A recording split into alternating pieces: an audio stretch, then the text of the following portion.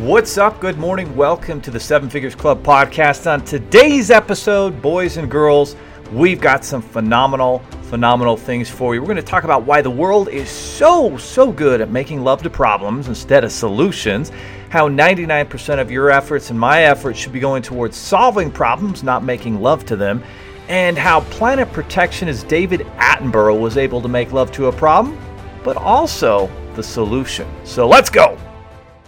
There are over 32 million businesses in the U.S., and over 90% of them will never break seven figures in annual sales. So how do we as entrepreneurs or aspiring entrepreneurs break into that seven figures club? This podcast will relentlessly share the secrets, strategies, and tactics I've used to create 3 multi-seven figures businesses and bring in even more successful entrepreneurs than me to share their inspirational stories and tactics to success. You can create your dream business and life right now. So buckle up and let's go. So it's been an interesting last week. I think I probably had COVID in early March of 2020 this year. And that was a lot of fun. It was kind of before all the testing and everything, and the where I went in was sure, it must be influenza B. It was probably COVID, but it was a terrible recovery. I mean, it was just a weakness. It took about 1 week of being really weak. Usually when I'm sick, I'm still able to work out and function pretty well, but was not able to do that during that week. And the second week, I was able to kind of get back into the swing of things, but really was still weak and fatigued, exhausted, and really was kind of a full 2 week. And so last week, I came down with a fever, and it was gone in about 24 hours, but then I still had these lingering effects of whatever it is that I've had, and was still able to work. I stayed home a couple days and worked, make sure I didn't get anyone in the office sick, but it's been kind of a weird, slow recovery, and I'm finally starting to feel a lot better, but maybe 50% as bad as what I had in March. Maybe it was COVID, maybe it was influenza B, whatever it was. So that's what I've been going through. But again, always trying to focus on where the solutions, taking all the right medicines and supplements and the vitamin Ds, and trying to get whatever exercise I can in, even though I've been exhausted and fatigued. And today, with today's topic, this is a fascinating topic and one that everybody really needs to listen to, because I'm so damn tired of turning on the news day after day, and all I hear about is one problem after another.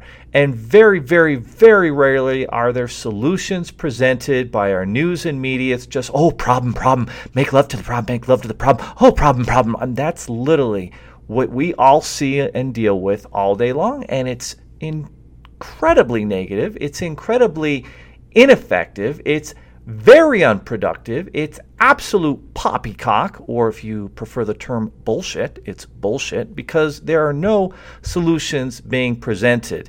And you see this oftentimes from our government. Our government is so good at making love to problems, but really shitty at actually finding solutions.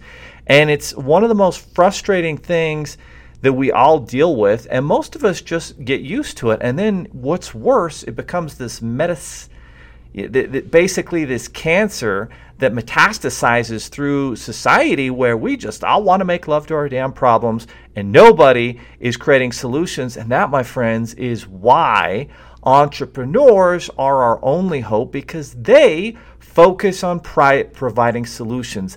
They take ownership of a problem and then fix it and continuously iterate to provide better solutions and better products and services to solve these problems. And it's something that really needs to be taught in school. It's something that needs to be taught at home to our children. And it's a vital concept that people continue to miss. And they do this all the time. So, for example, in the last few months, we've had an economic slowdown. We've had a pandemic. And I turn on the news last night, or rather my wife does, because I'm not a fan of the news, and our local news channel is telling us, there's been this many cases of COVID. There was only 3 deaths in Utah, so very low on the death percentage. The cases are going up. Cases are going up. Problem. And No solutions, just problems. And the only solution they've been able to really come up with is wear a mask. And, well, that's at least something that can be done. Unfortunately, recent studies are showing that 70-80% of those who actually get COVID were wearing a mask all the time. So I guess that's not really a big solution, is it? But what seems to be the real solution are the different medications and the different supplements and the different ways you can take care of yourself physically, like eating right and exercise and having the right supplements, the right vitamin D, and getting your B12 in every day. These are things that actually make a difference and actually prevent you from getting ill. Or if you do get ill, it's not a terribly long and painful recovery because you're taking the right things. Those are solutions that I'm not seeing very many people focus on. And they love to focus on, a vaccine, but vaccines, we all know, take a lot of time. So just another example of how poor our planet, our media, our governments all are at finding solutions and what they ought to be doing. And this is what is the biggest, it's just not rocket science, people. Instead of focusing 99% of our efforts and focus on those solutions, instead, it's probably the other way around. 99% of the focus goes to the problem, 1% to the solution. And how surprising is it that these problems continue to permeate and perpetuate through society? Now, over the weekend, I watched an amazing documentary on Netflix. It's The Life of David Attenborough, and I know you've seen his amazing nature and Blue Planet videos that he makes. He is English, and the BBC seems to make these amazing high-definition videos of nature. So it could be the ocean in the Blue Planet series that they have. It could be in some rainforests in Asia, in the Amazon. Could be the Rocky Mountains, could be the North Pole, Antarctica. And so they have all these fascinating high-definition videos where we all have gotten to know nature. And it's amazing and very intriguing and fascinating look at all of these different animals we didn't even know existed 20, 30, 40 years ago. And David Attenborough has been at the forefront of this. And if you love our planet and nature, which I don't care what your political affiliations are, we all do. And maybe we love to hunt and explore and hike. And to me, that's some of the most fascinating times in life, where I'm, hiking up Diamond Head in Hawaii, or I'm scuba diving in Cozumel on the Mexican Caribbean Maya coast there. Beautiful, beautiful area. And I love all these amazing areas in our world, and travel for me is something that is a massive passion. But going back to David Attenborough, so David Attenborough has had this extraordinary life. He's 93 years old, and he's still sharp as a tack, very, very intelligent, and very focused on solutions for the planet. And in this documentary that he's got on Netflix, he kind of starts at the beginning, where in the 60s he was traveling around the world and producing these videos and these shows about nature and fascinating animals and things on the planet, and things that people really had no idea about in terms of different species and how they're able to adapt and evolve, and just a fascinating look at nature in general. And as it goes through his life biologically, chronologically, it begins to show that, okay, when he first started, the percentage of carbon in the air was at like 250 or 60 parts per million or something like that. And it shows how that carbon footprint increases substantially to almost double where it's at today. And then the other thing it shows is the percentage of the wilderness that was untouched and unharmed back then was at 65%, and now it shows in 2020 it's at 35%. So very statistic driven, factual. It's not really something we can argue with. Also takes a look at the number of trees worldwide and how many of these trees have been cut down, and obviously that has an effect on the oxygen that we all need to breathe and survive, and not only the oxygen but also the basically the air, the air that is up in our atmosphere that kind of protects us all from UV rays. All of these things are being impacted, and it's not rocket science. Of course it is. Of course it is. Of course, with all of the different cars and fossil fuel burning factories and things that we have across the planet, like these are things that are indisputable. And what he talked about was over his lifetime, the world had warmed a full Celsius degree, which obviously is not positive because the impact has been that the coral reefs and the ocean are beginning to show signs and issues. And he finally explained the glacier things. I never really understood. Of course, glaciers are going to melt here and there as temperatures change. But the thing that he explained was that when the sun can't shine off of those white, shiny glaciers on the North and South Pole, then that causes the planet to heat up even more. And then obviously that hurts our wildlife. And if our wildlife's hurt, then that hurts our everything. It hurts the Earth's ability to produce the plants and the food that we need, and the animals and the wildlife that we do consume as a planet. And so he actually goes into some fascinating depth, and of course he does make love to the problem. I mean, he just does, and maybe he really needs to show us how bad things can get, and then he begins to prognosticate, okay, here's where we were in 1930, 50, 70, 90, 2020. Well, based off that trend and trajectory that we're on, here's where we're headed in 2030, 2040, 2080, 2100, and beyond, and paints a very, very, concerning picture where it will be a planet that overheats. It will be a planet that's difficult to grow food on.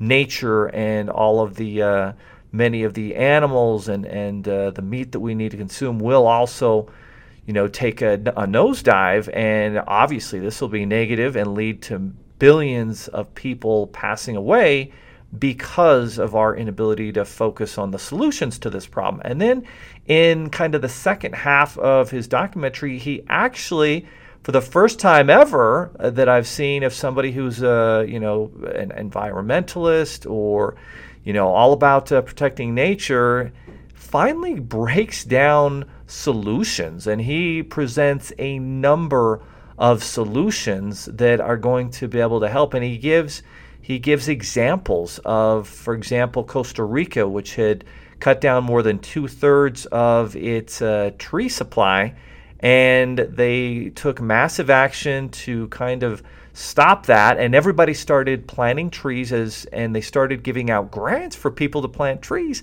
And fast forward, and now they're back to only a third down of their tree supply within 15 years. And so shows that there are solutions and that you can refill all of the different rainforests and trees and replace and re-energize all the wildlife that had been negatively affected. So he starts to show a solution there. He shows another one of an island in the Pacific where they had overfished, and because of the overfishing, there was massive issues there, and they started to protect certain areas around the island and only be able to fish in others. And all of a sudden, now they've got a massive abundance of fish life, and they're able to fish, and their businesses are all in good shape. But it took an initial sacrifice. So he starts going through all these different solutions that can be obtained and built out by all of us. Obviously, he talks about sustainable energy.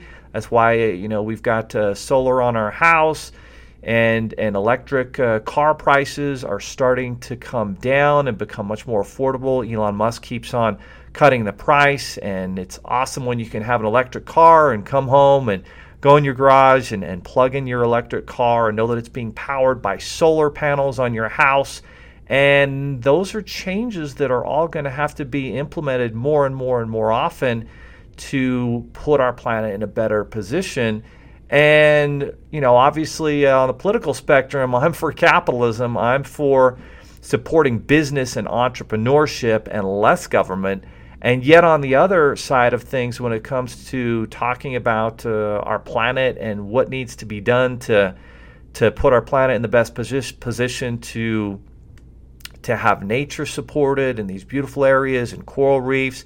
And I see it all the time over the last 18, 19 years. I guess it's been closer to 14, 15 years. My family, we're all about wakeboarding and boating, and we'll watch what happens. And there's been times that our lake has been bone dry, and we haven't even been able to go out and go boating because of these real things that we're seeing with climate change and a warming planet. And so these things, we're all seeing them. There's no point in fighting them. We need to focus on the solutions.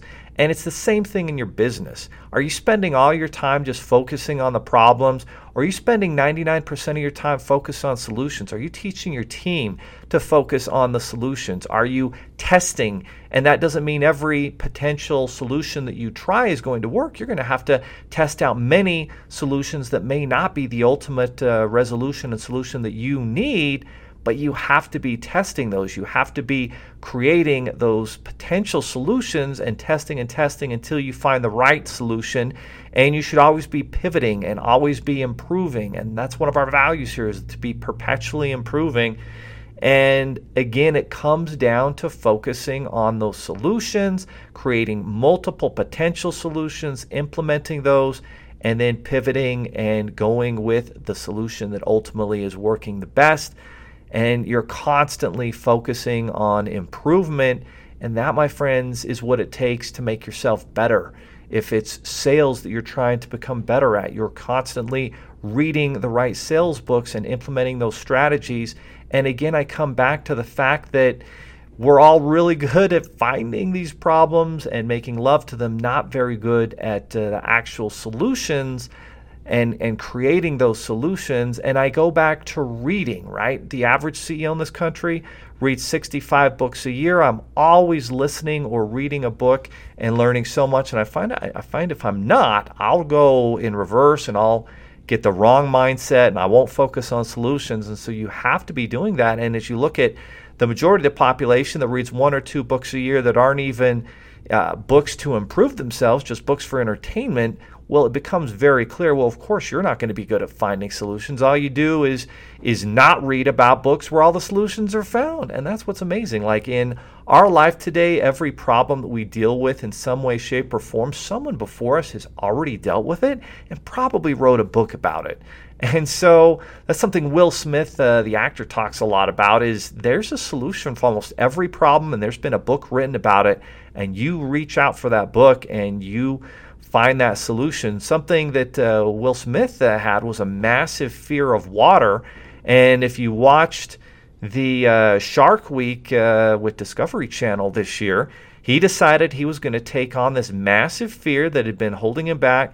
He had had this memory of when he was a kid drowning in the ocean, and his mom told him, son, that never actually happened. And so all this fear, and he had focused on this massive problem of fear of water for years, and he finally decided, I'm done with it. I'm going to focus on all the solutions. I'm going to take this problem on. And eventually he ends up down in the Bahamas in the ocean, and he's got bull and tiger sharks coming around him, and he's petting them, and he just tackles this fear of water and fear of sharks and is able to focus 100% on finding solutions. And then he brings his kids into it, and he wants to share how he's overcoming this massive fear. And that, my friends, is a great example of taking on a problem and focusing 99% of your efforts on a solution. And when you do, the results are breathtaking. So today, this week, 99% effort goes to solutions, 1% problems. You have to identify them.